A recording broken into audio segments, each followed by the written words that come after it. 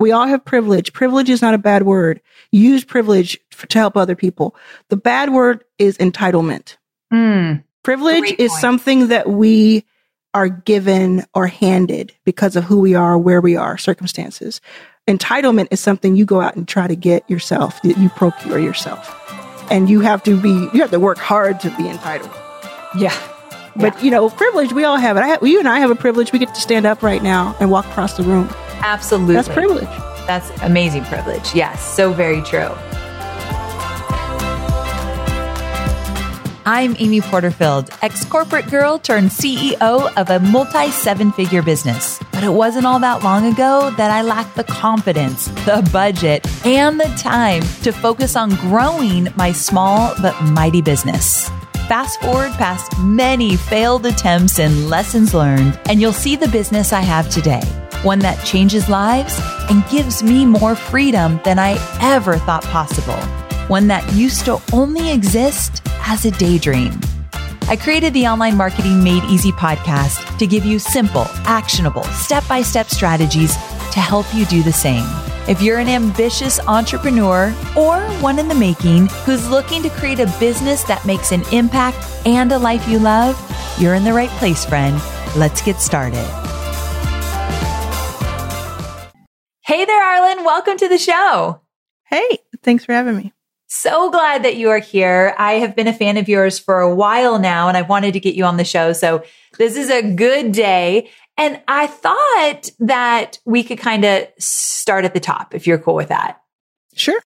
My brand voice guide is my business's North Star when it comes to keeping all my business content and marketing content clear, consistent, and inviting. That's why I created the Brand Voice Guide Outline You Wish You Had Sooner, which is a free resource to help your business experience the same as mine.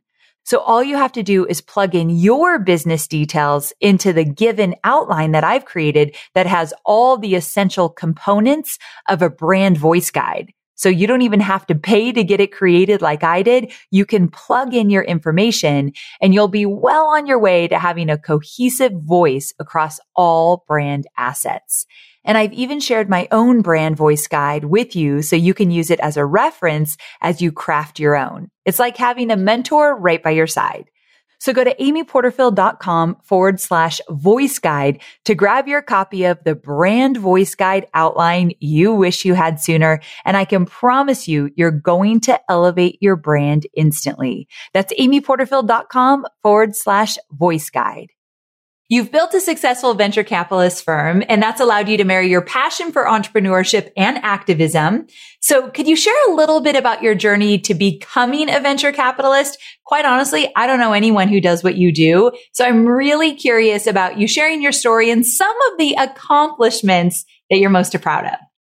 Yeah, well, I am a venture capitalist, but I'm definitely not a traditional one. Right. So even knowing me, you might be surprised if you met other venture capitalists because they're a little different. Yeah. Definitely had a different path here, and I represent a lot of different people who are traditionally not seen in the venture capital space. So I am 41. I'm a Black queer woman from the South, and a decade ago, I didn't know what a venture capitalist was at all, or what that whole world was like. I thought it was like this place on Wall Street. I was like, okay, it sounds like it's money related somewhere. Sounds very fancy. Yeah, it sounds fancy, and it sounds like something I would never, ever be part of because at the time I had like a negative bank account balance. I had housing insecurity for most of my life, including, up until that point, and had been on and off of food stamps. And it was just, I had big goals and dreams for myself for sure. And I was very confident in myself, but I never thought I would be venture capital that would get me somewhere. Right. Cause it just seemed like, when I looked at pictures and started learning about it, I saw person after person was usually a white male, usually, right out of college, strapping guy, or gray haired and had been there, and his father had been there before him, and et cetera, et cetera. And, it was the reason I got into it to begin with was because I was actually trying to start another company. So I had been an entrepreneur my whole life, starting in the third grade with my candy company, and and I just had the bug, very early on. I know many people can relate to that, and hadn't had a lot of success. Like I felt proud of a lot of things that I'd done, but financially, it just hadn't worked out up until that point. And I started really discovering Silicon Valley in this kind of mythical place where tech companies were coming out of. And I was like, what's a tech company? What's a startup? And came to understand, that's Twitter and that's Apple and Google, the things that I use every day started somewhere, and that became really interesting to me. And I had worked my way up to working with internationally acclaimed musicians as a production coordinator in a lot of different ways. So Jason Derulo, Tony Braxton, I had spent 18 years since I was 13 years old finding my way to working with them because I was so enamored by a Janet Jackson concert that I went to at 13. So I knew I wanted to work on the road. So I had found my way there. It's a slog, just like any other job. It was like a lot of hard work, but cool, for that 45 minutes on stage, it was the coolest thing ever. But I was hearing them, the artists and their managers, they were talking about making investments in Silicon Valley. And so while they probably had no idea I was paying attention to that, I was just kind of doing things like I was supposed to, but I was listening. And the more I listened, the more I said, okay, startups, and then there's investors. And then I thought, well, I can probably start a tech startup. And that might be the next part of my journey that will actually be successful. So I originally, and I don't say this often, but I originally wanted to start a dating website called Juliet and Juliet for women who date women. I had started a prototype and it had gone really well. So I thought, I want to do this on a big level. I want to raise money for it. I'm going to raise millions of dollars and I'm going to make this huge. And that's when I started researching. I didn't know that part of your story at all. So that's just fascinating in and of itself. We got to come back to the Janet Jackson thing. Okay. That was really cool. I saw what happened with that and I want to talk about it. So don't let me forget. Okay. But when you and I first met, we got on a phone. I got to learn more about you and you told me this story about this woman that was helping you. And it was almost like you didn't have a bank account or something. It was a wild story though. Will you retell it? Yeah, well, I had gone from thinking about it and learning about it, studying for, years to trying to raise a fund then, because what I researched was that 90% of all venture funding was going to white men. And I just didn't think that was fair. So I was like, that doesn't make sense. And also what a great opportunity to try to invest in others.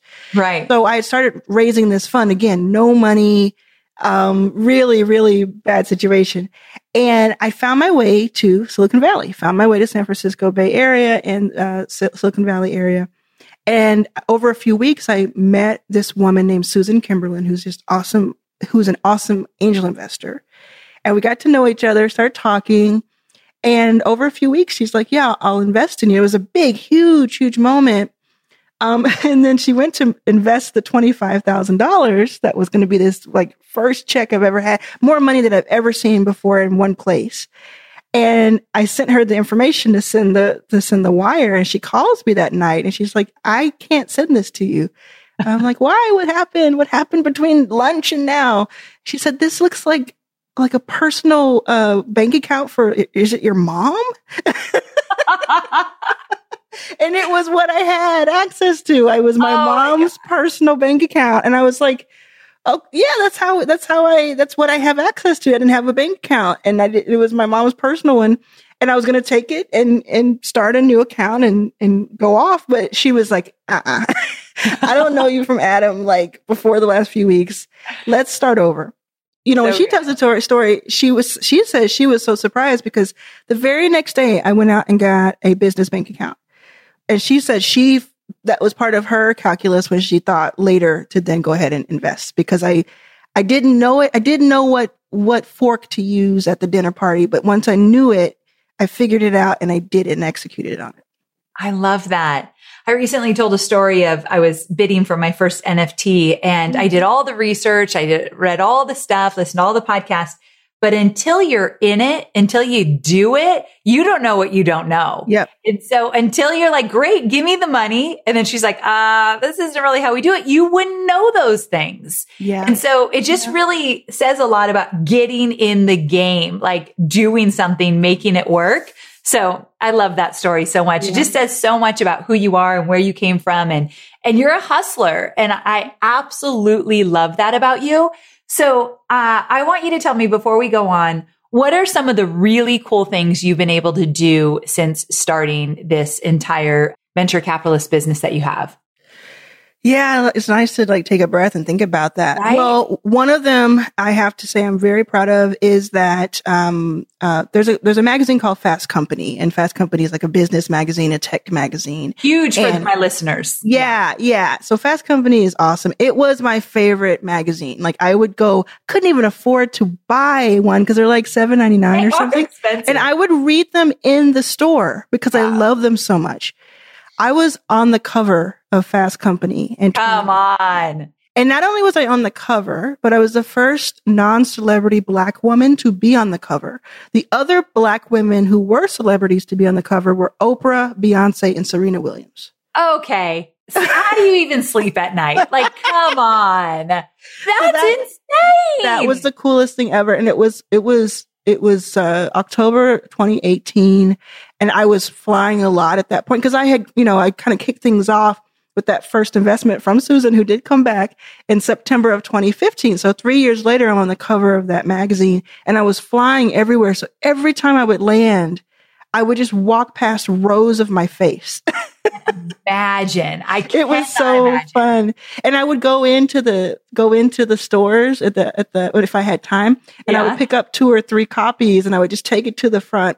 And usually, like, especially if it was a Black woman, I would just wait and just watch them kind of do a double take. Cause it was, I had my makeup and my brows were on fleek and everything. But I would see them do this double take. And usually if it was a Black woman, she would call over anybody she could find and just start jumping up. And it was so cool and moving. And I thought that is different. And I found out that, from the editor of Fast Company, I found out that my issue sold better than the, SoftBank's, GP. So the owner of SoftBank Ventures, which is like $100 billion huge company, she's very adorable. I think he's a great guy, but it sold better because people were looking for that diversity and looking for themselves in that magazine. Absolutely. So that's one. And we also just recently announced that we reached 200 companies invested in. 200. 200 in 2014. While I was living out of a hotel, I said, I'm going to, with my mom, like a motel kind of thing. I said, I'm going to invest in 100 companies by 2020. And people thought I was crazy when I would ever mention it because I didn't have any money. And as we know now, no bank account. So we reached 100 in 2018. And then that same, just a few months before Fast Company, that's why I was on the cover. And then we reached 200 in 2022. Whoa. Congratulations. Speaking of your mom, I have this question for you about your mom, but before that, I don't understand how you're living in a motel, you don't have a bank account and you don't have any money, and you think that you're going to invest in 100 companies. Like, where does that even come from? I knew it. I saw it. I saw it ahead of me. I knew it had to exist. It was just I don't know a better way of describing it. Like, I saw it. I remember I was pacing in the parking lot of that hotel in Pearland. It was like a Comfort Inn or something in Pearland. Shout out to Manny, who let us stay there sometimes when we couldn't pay. Oh, come on. I will go back to him. Manny, we love you. But I remember pacing in the parking lot, and I was like, you don't even, I was hungry. I was like, you don't even have lunch. You don't even have lunch. What are you doing? What are you trying? And I did this exercise, and I said, and I don't know where it came from, but I just thought of it. And I said, okay, close your eyes, like to myself. I said, close your eyes and imagine the world in 5 years without Backstage Capital, Or imagine the world. Are you okay with that? And I closed my eyes and I imagined it didn't ever happen. And my eyes shot open and I said, no way. No way can that be the case. So from that moment on, I was like, I don't care what people say. I don't care what anybody says. I don't care what doubt creeps into my own mind. I'm going for this.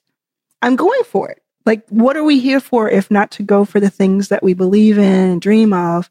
And I knew that it was realistically, not very, like the odds were not in my favor. Okay. But So also you did know that it wasn't like you were like, easy, I got this. No way. Okay. No way that I think it was going to be easy. Okay. I just thought I have to figure out how to make it happen, though it is going to be difficult.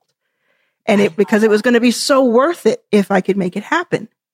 So I just like one foot in front of the other. And I mean, all of this through not just the difficulties of starting a major business or something as big as what we're doing, but also like the little, I call them paper cuts, the little microaggressions, the little things that came out that people will never hear about because they were so nuanced. And it's like that insult to injury. And that I remember when I first started, in that same time period, I started working with two white men that I hadn't met in person. But I had researched them and they were very professional venture capitalists. Okay. And so I had told them what I was trying to do. I'm trying to raise a fund for underrepresented founders. And they saw dollar signs, which is smart. And so I said, okay, it's my fund and you two are going to work with me on it. And the very first day we had a call, they didn't know where I was. I was in a rental car outside of that hotel, just kind of with a notebook. But we had this call and we were going to go into like forming the LLC and, moving things forward. And they talked over me. They wouldn't let me say anything. No. And I thought to myself in that moment, they think that I'm here to get them coffee. They don't understand that I created this. So the next day I told them it was off. I told them that my instincts told me it just wasn't going to work. And thank goodness I had that fortitude and that risk-taking ability, because people would have thought I was crazy. They had money. They had stability. They had experience. But I knew in my gut that it was not going to be pleasant for me or for them probably, because we would butt heads. And also it wasn't the vision. Yeah. The vision had to stand because it was so important. And look at us. We're at 200 companies. If you go to backstagecapital.com and you look at our portfolio, we invest in women across the board. We invest in people of color of all orientations and genders, and we invest in LGBTQ founders. Look at our portfolio. It's beautiful. It's beautiful. And imagine if I had said to myself, you didn't go to college, or you don't have any money, or you don't have the right clothes. Who cares? You just got to go for it. And I will take this moment to shout out that I do also understand that although I went through a lot of hardship my whole life, I also had the privilege I was in a privileged position because I did not have children. So I know that I want to shout that out because I know that some people wouldn't have been able to take the risks that I took in that moment because of that. It says so much about you. You are a Black woman, you are a queer woman, and you wanted to make sure that you knew you were privileged because you didn't have kids. I feel like I could, I know it's emotional, cry right now because most people don't even acknowledge their privilege. Right. And then here you've had two things that marginalize you, but you're still looking at, I do have this one privilege and I want to point it out. Yeah. I just think it says a lot about you. Thank you. We all have privilege. Yes. And this is something to point out. We all have privilege. Privilege is not a bad word. Use privilege to help other people. The bad word is entitlement. Privilege is something that we are given or handed because of who we are, where we are, circumstances. Entitlement is something you go out and try to get yourself, that you procure yourself. And you have to work hard to be entitled. Yeah. But, privilege, we all have it. You and I have a privilege. We get to stand up right now and walk across the room. Absolutely. That's privilege. That's amazing privilege. Yes. So very true. I love that, the way you put it. We are online marketers, which means we have unique needs. And there are so many options out there for paid media. Sometimes it's hard to figure out where should you go to reach your ideal audience. But here's the thing. Have you thought about LinkedIn ads? LinkedIn Ads empowers marketers with solutions for you and your customers, and it allows you to build the right relationships and drive results and reach your customers with meaningful content. You do not want to sleep on LinkedIn Ads. And here's the thing, 79% of content marketers said LinkedIn produces the best results for paid media. I hear it from so many of my peers. And I know you're doing important work.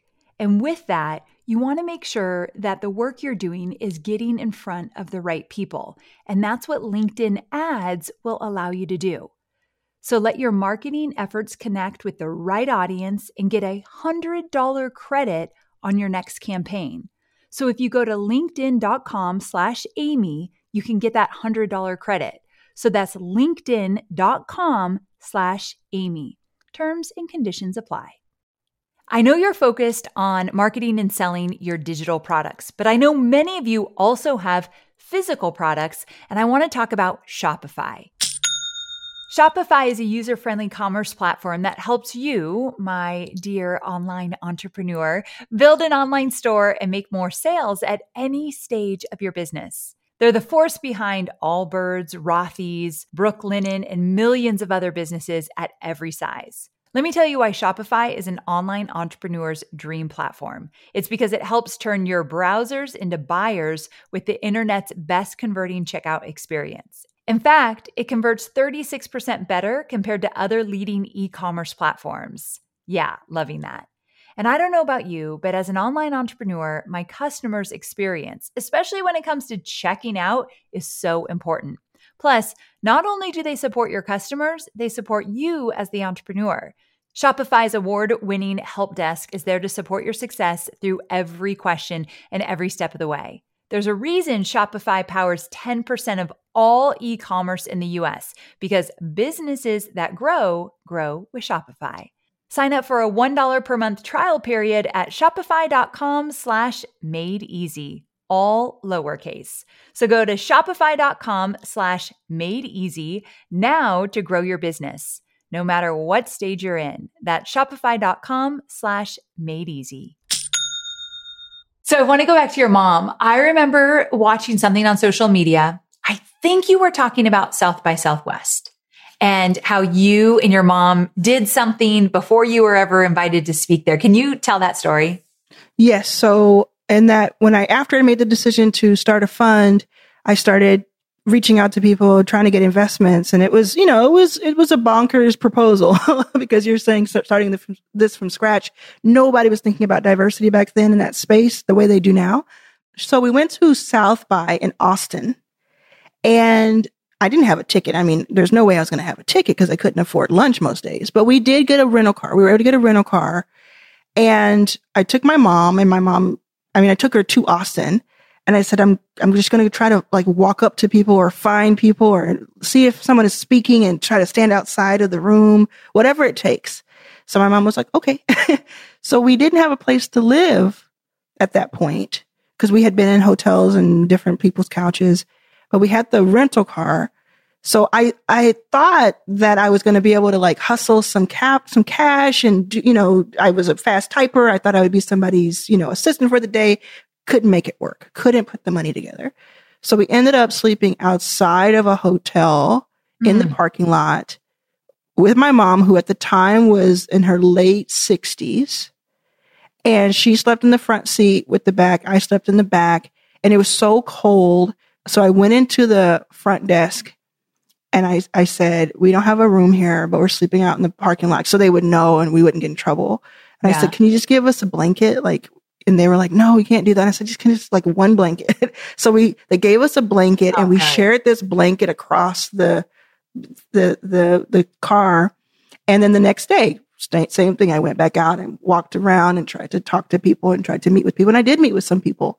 And, we did that for the 2 or 3 days that the interactive was going on, and nobody knew. And it was what we did.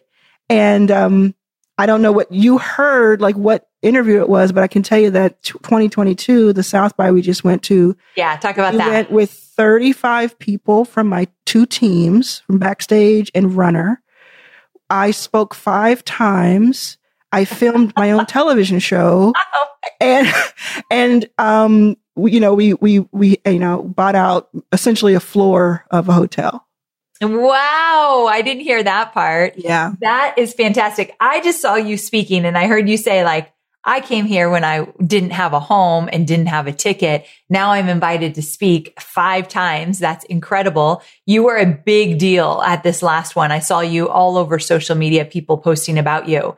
It's just incredible. I love to talk to people who were able to rise above and make a million wonderful things happen when on paper, no one would have ever probably bet on you in that way. Yeah. And I love that you prove so many people wrong, which is incredible. Yeah. But I want to talk about this investing because there's some people listening that will never, take investors or invest in that way. But there are definitely people listening that are wondering, like, how do you even seek out investors? Like, how do you know if you and your business are good candidates for seeking out investors? Yeah. I mean, I love this question. I love talking to people about it because I think people have more power than they realize already. And so I'm a big fan of ownership and keeping as much ownership of your company as you can for as long as you can. So being non-dilutive, meaning not taking on money just because you think you should or because you can. I'm also a big fan of bootstrapping and being creative, so much so that when I started my new company, Runner, in September of 2021, I bootstrapped it the first 2 months because I preach about that. So why wouldn't I try it myself? There's definitely different reasons that you would go out and seek capital. And there's a lot of research you could do. You said you talked about NFTs. Did you go out and try to buy an NFT without looking at any videos or reading anything or going to some conference? I bet you researched the heck out of that before you put a dime in. And that's, people think, well, I'm getting money. So shouldn't I just take whatever I can? No, because you have the value in the asset of the company. Your ownership of the company, which starts at 100, is so valuable that it is truly exchanging currency. And so you can't just go out and not research for yourself. So I can tell you all kinds of tips and tricks, and I have all kinds of courses and things like that. But ultimately it comes down to truly knowing how much money you need to make the next milestone happen and what it means when you reach that milestone. What does it mean for your company? And something that I often ask people to do, whether I'm talking to them in a large group or I'm doing like paid consulting or whatever it turns out it is, and I'm talking millionaires come to me and ask me questions like this, right? What I tell them to do is say, okay, you just told me that you need X amount of money. Let's call it $500,000. You've just told me you need that amount of money. Why do you need it? Well, marketing and distribution and manufacturing. Okay, cool. Put pen to paper, or, that's my old school, put pen to paper or go to your computer, whatever, and type out line for line what you need for each line. And then decide, is there something that you could do yourself? Is there something that you could do in a cheaper way or a different way or more creative way? And to kind of chisel that down, people often, like more times than not, maybe 80, 90% of the time, they come back to me and they're like, actually, it would only take 100,000. And I thought I needed 500,000 because I saw it in the TechCrunch article or I saw it on this, this person's blog. Well, they're not running your company.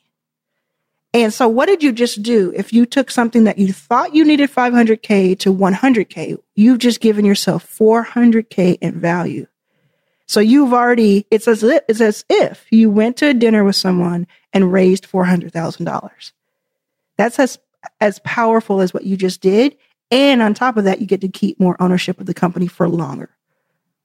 Ooh. So that's the very first thing I would tell someone to do is before you even attempt to raise or learn about fundraising, get dialed in on what you truly need and what versus what you think you need.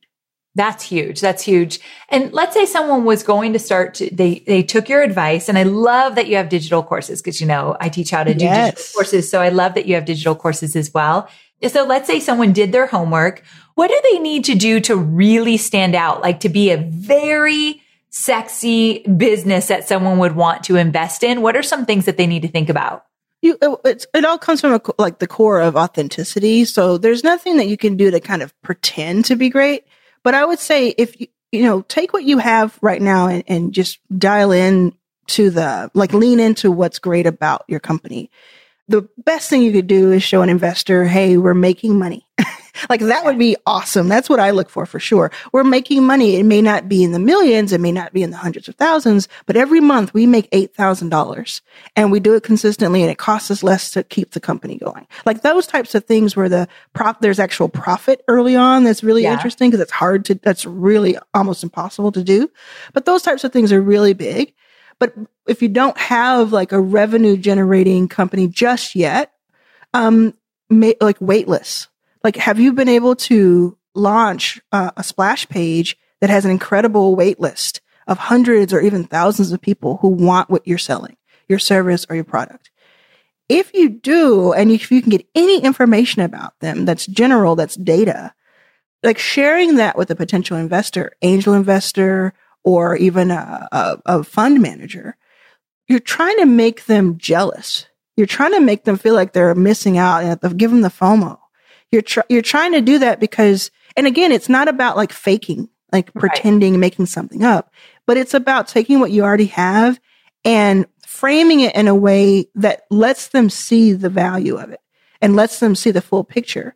So I'm always like, I don't need you to walk into a meeting or a Zoom and have $1 million a month in revenue. I don't need that for me to be interested, but it would be cool to see we have 2,000 people on this wait list who, if only we had the funds and we could manufacture this at scale, they would be ready. And they've said it even better, step further. They put their credit card down and they said that, they pre-ordered or they would pre-order. And they've actually taken their card out of their wallet. Like these small things that we're used to learning about really translate kind of well to investors' mindset.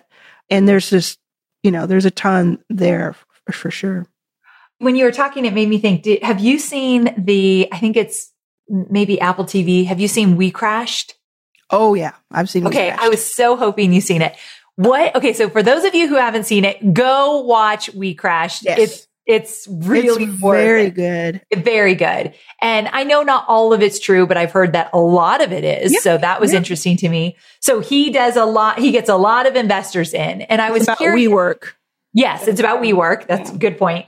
Yeah. I'm so curious from your vantage point, what do you think was his biggest fatal flaw? Because I'm gonna give it away. Have earmuffs if you don't want to hear this, but things came kind of crashing down for him. Yeah, the title kind of tells you. Alert happened in real life, so it's okay. It's true. It's okay. I think that he got too high on his own supply. It can be easy to, especially if you struggled in the past, like it seemed like he had. He'd struggled. He hadn't really picked up on good things happening for him. It can get easy to get really enamored and intoxicated by a lot of money in your bank account or your company's bank account, a lot of people thinking that you're a genius, quote unquote, and to just take that and just float away on that little bird, go off in the sunset. But then, you get too close to the sun when you do that, right? So and true. I think for him, he had a few. That's one that he just thought he was.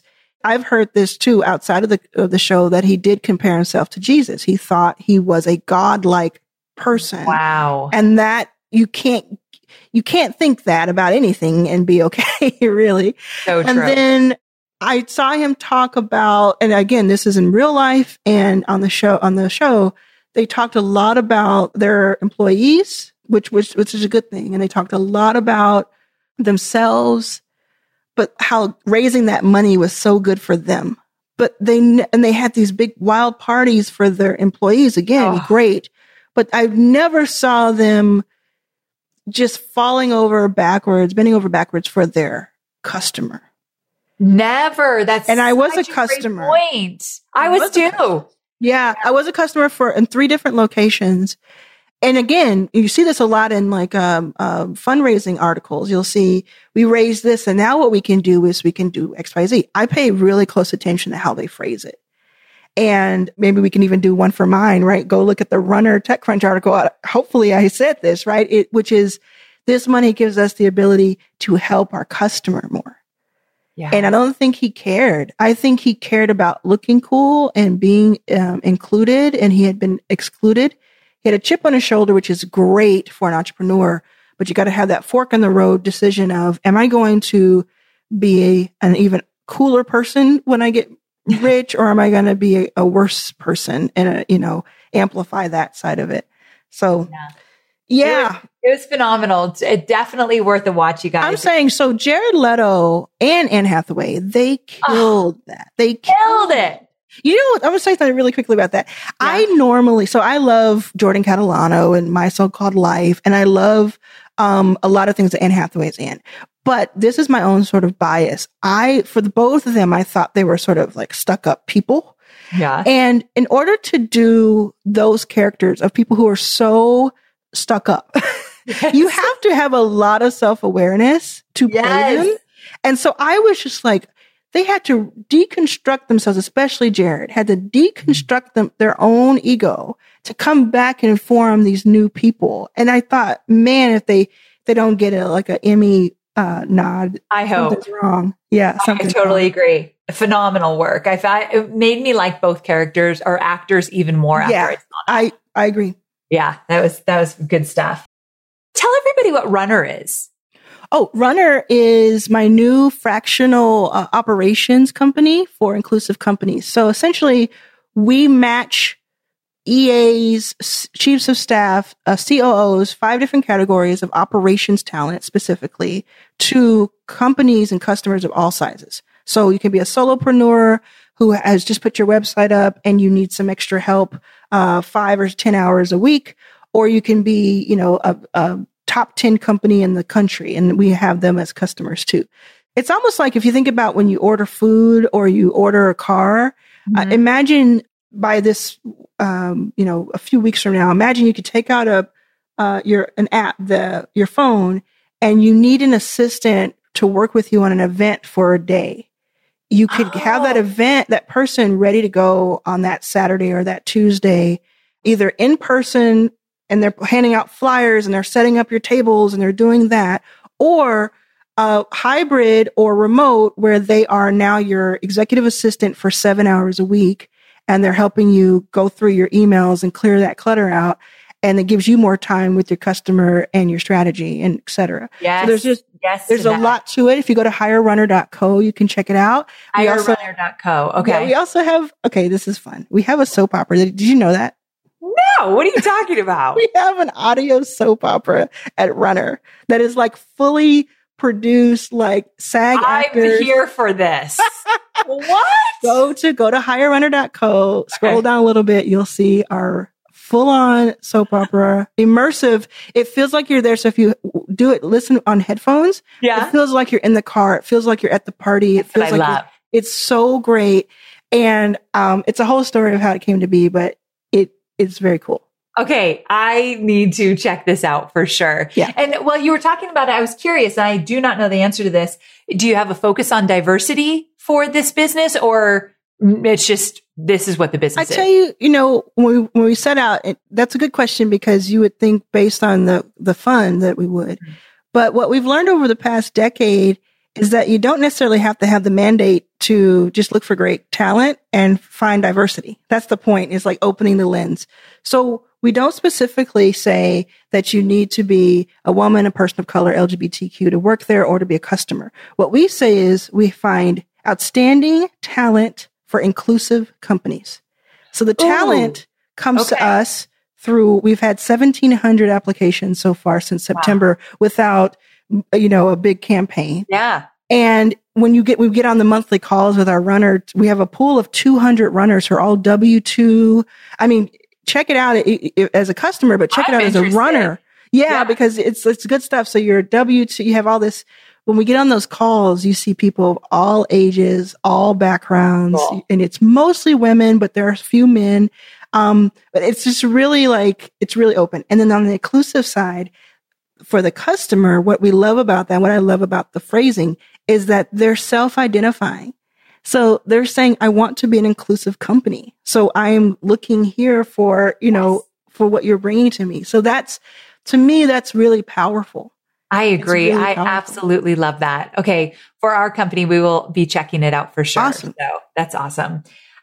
Tell me about, so if you talk about Backstage Capital, tell me 2 or 3 of your, like some of your favorite companies you've invested in. I want people to kind of understand like what it's like. Yeah. So we run the gamut. We're called, industry agnostic. And so that means that we can look at almost any different type of company.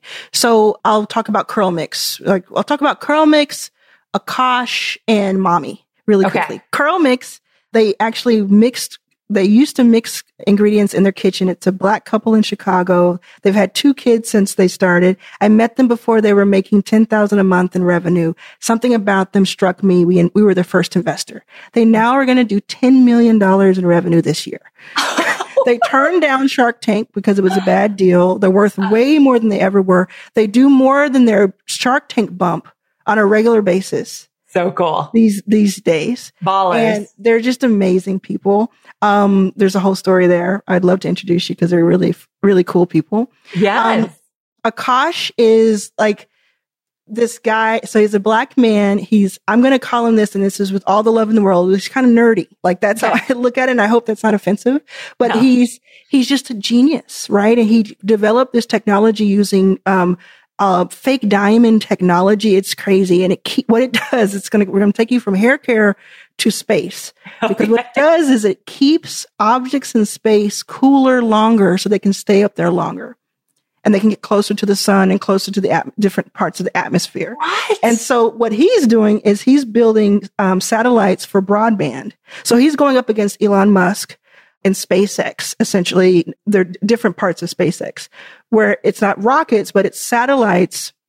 And the internet we're using right now and the internet we use on planes, et cetera, he wants to take that broadband to more places around the world who can't get them, get reached. That's small villages and things like that. And also make it super strong for the ones who can, so that we can be competitive. You know? And so to me, he's just the coolest guy. And you'll see a lot more about him soon. And then Mommy is Melissa Hanna. She's a woman of color in Los Angeles. And the cool thing, so what she's doing is it's MAHMEE, and it's for mothers from the moment they know they're pregnant till after they give birth.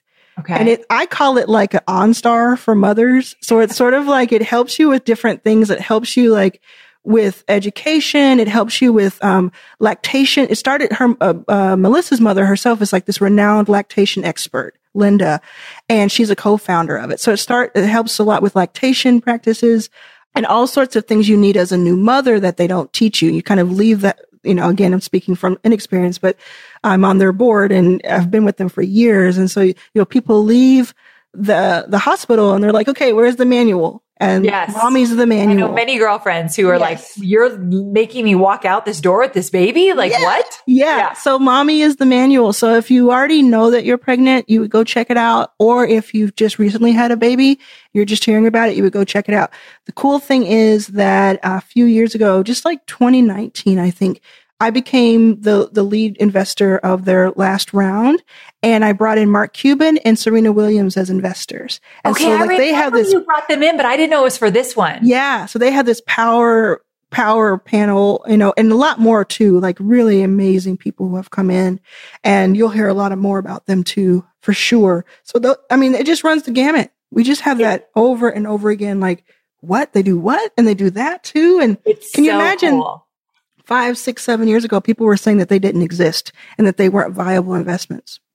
You wanted to ask me about Janet, so I'm not going to let you forget. Okay. You've got to tell me, right? Well, I know a little because I follow you on social, but tell everybody what happened with the whole Janet Jackson thing. It's so cool. And I have a question that follows, but you go first. Okay. So one thing to quickly know about Janet is that she's my favorite singer. When I was 13, I actually saw her in the front row because someone, like, it ended up being her husband at the time, but someone came up to me, saw that I was there early.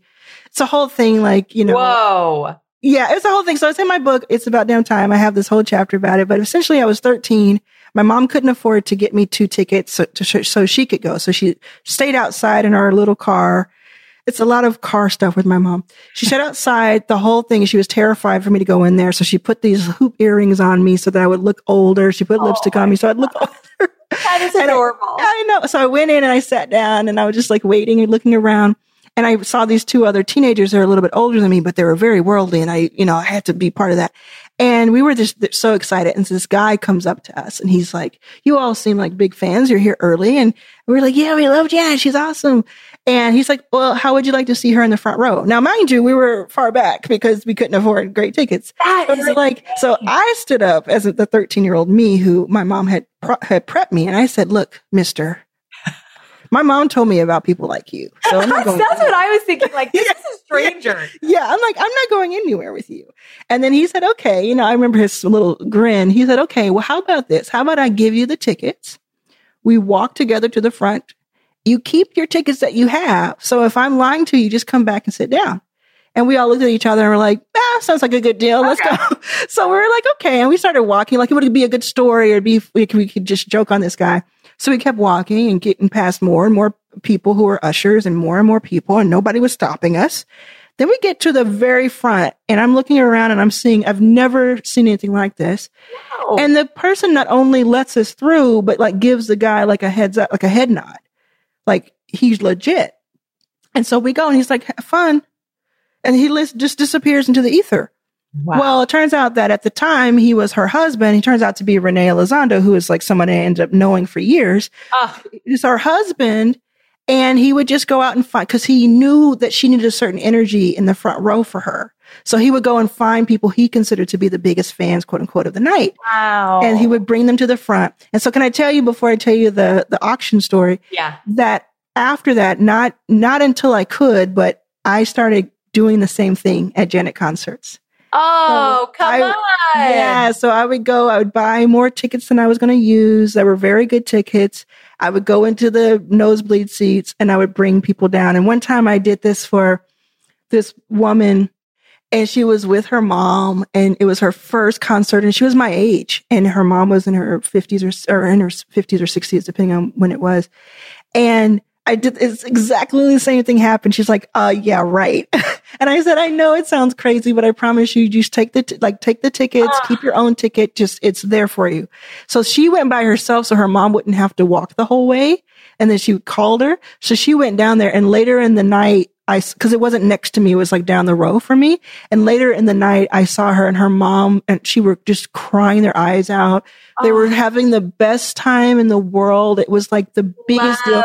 And I just kept doing it and I do it anytime I can. I do that for Janet and for other concerts because it changed my life that night. Absolutely. And to be able to do that over and over again, I'll continue to. So that's the backstory. So coming back to now, May of 2021, I found out that Janet was doing a once in a lifetime auction of like 3,000 items of her, like anything she's ever gotten for free or anything she made for music videos or, awards, anything, because I liked it because I thought it's great because she can't be buried with it, right? She can't take it with her. So she did half to charity and not half, but she did a portion to charity and a portion to herself. Great.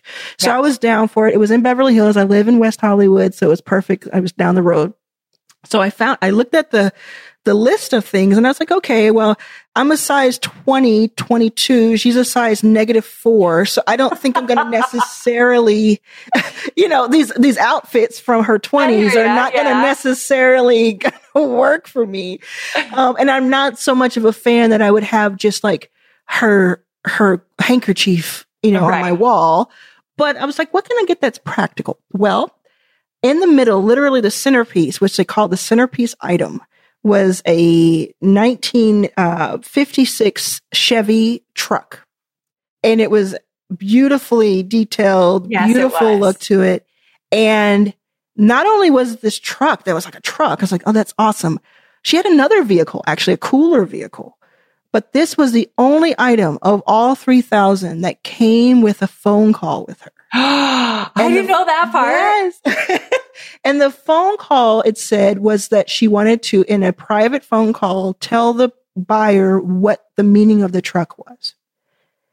So I was like, Yes. I'm going after it, even though I was for sure that I would not get it, because although I had a large cap on what I could do because it was my money, I thought there's no way I'm going to win this. Like, there's just no way, because it was open to the whole world. Oh, yeah. So I go there. I go a day early for one of the days, because it's 3 days.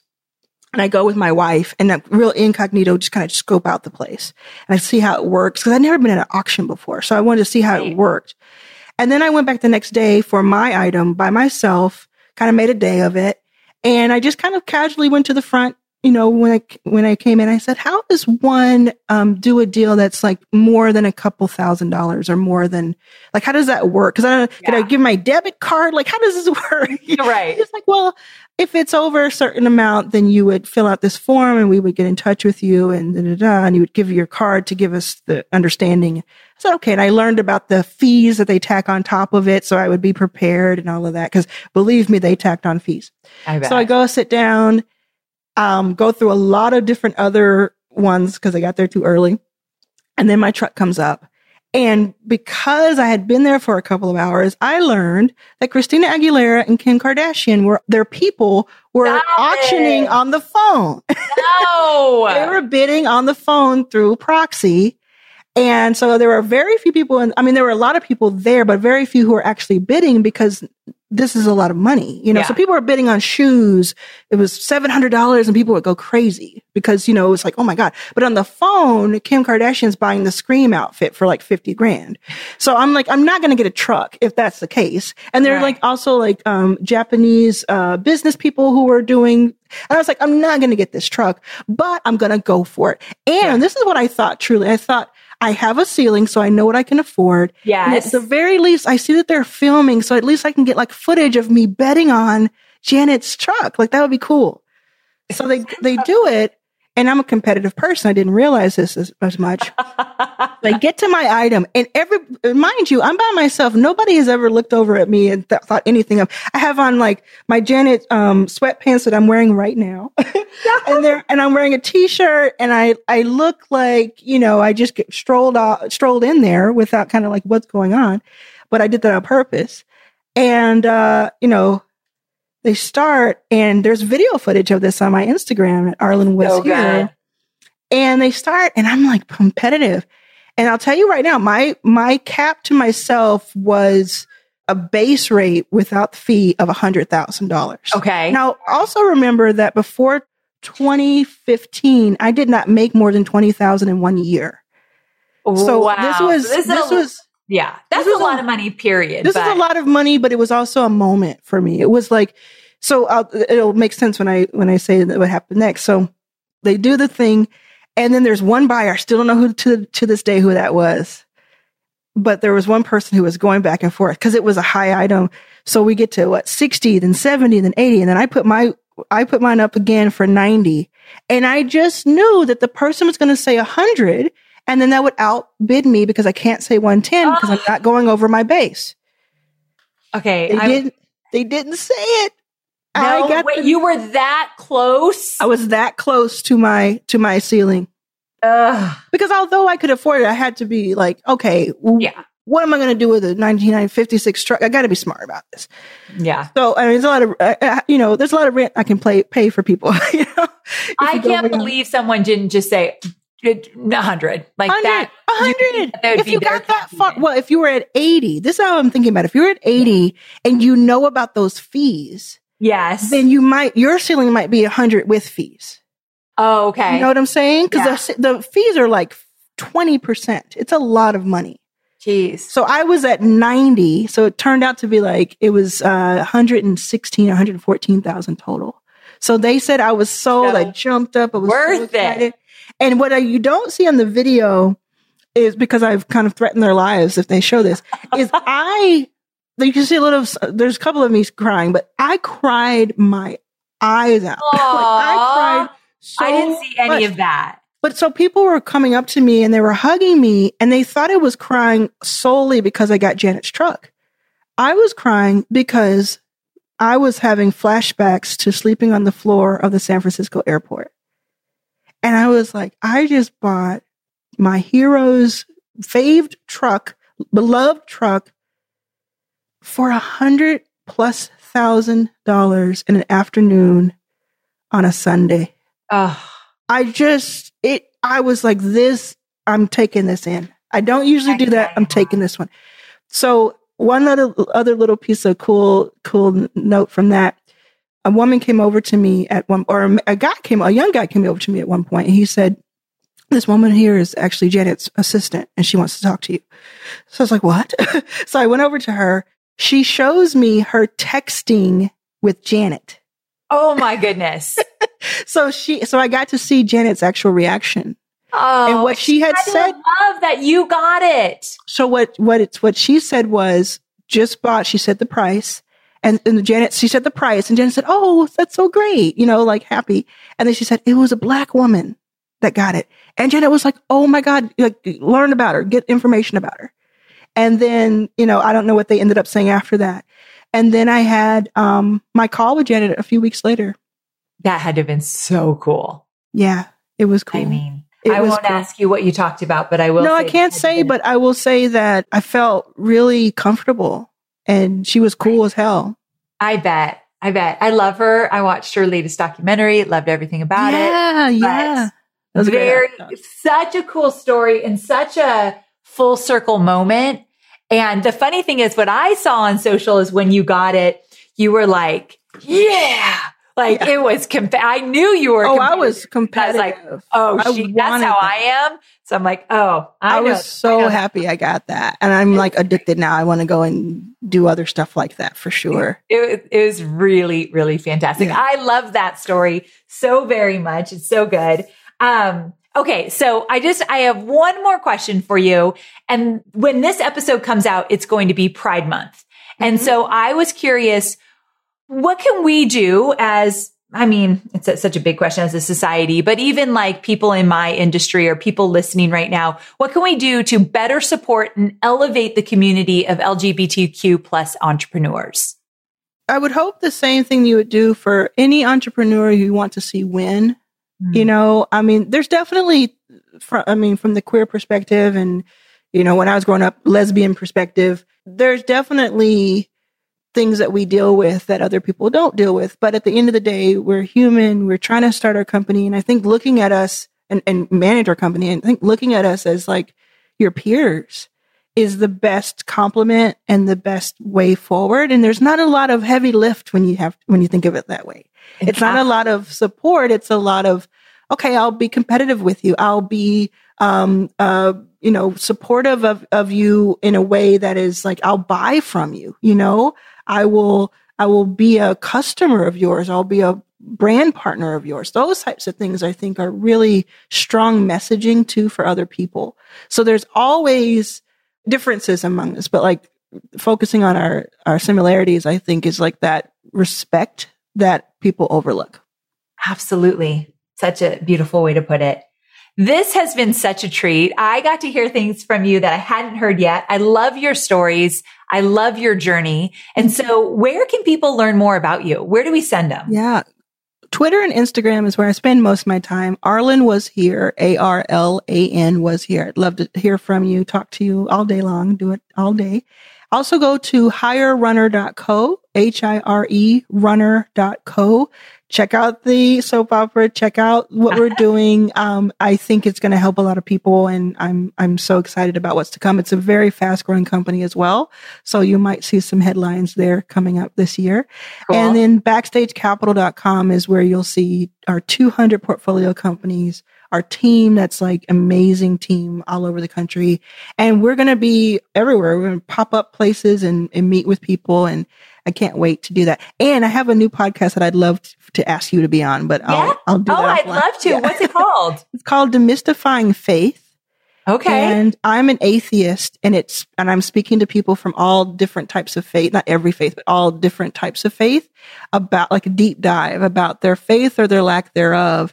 And it's been really beautiful. It's been a beautiful experience. Would be great. I was raised Catholic. I don't practice it anymore though. So I would love to get into that conversation with you. All I have to do is, if you listen to 1 or 2 episodes, I think you'll get like the gist of it. Okay. I'll take a look. I think people would love to hear from you. That's so cool. I love that you have this podcast that's totally different than what you're doing. Yep. You chase your passions. And Yes. that's my most favorite thing about you. You're a perfect example of that. Thank you so much for being on the show. Thank you so much.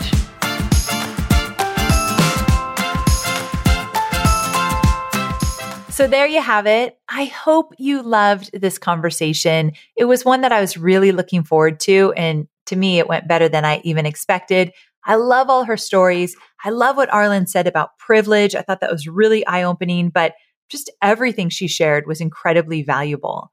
I didn't say this in the intro, but I am a proud investor in Backstage Capital. I invested over a year ago and I'll continue to invest. And I really do think she's doing something extra special. I highly encourage you to check it out. And speaking of checking things out, on my Instagram today, you can go, I posted a list of LGBTQ plus owned businesses. And I want to encourage you to head on over there. And I'm just at Amy Porterfield on Instagram, so you can find me easily. And just check out these businesses and what they have going on. I mean, that last question I asked Arlan, where she said, basically just treat us as an equal and buy our stuff and engage with us and have the conversations and compete with us and all of that. Well, we got to know who these people are, what they're all about, what their businesses are about. And I want to highlight them so we can do just what Arlan said. And so I will list some of my favorite companies. And I think it's important that we celebrate and elevate the LGBTQ plus community during Pride Month, but really, I mean, let's be honest, all year round. And I know that's one of our missions at this company, and I hope it's one of yours as well. Okay, my sweet friends, thank you so much for joining both Arlan and myself. I cannot wait to see you next week, same time, same place. Bye for now.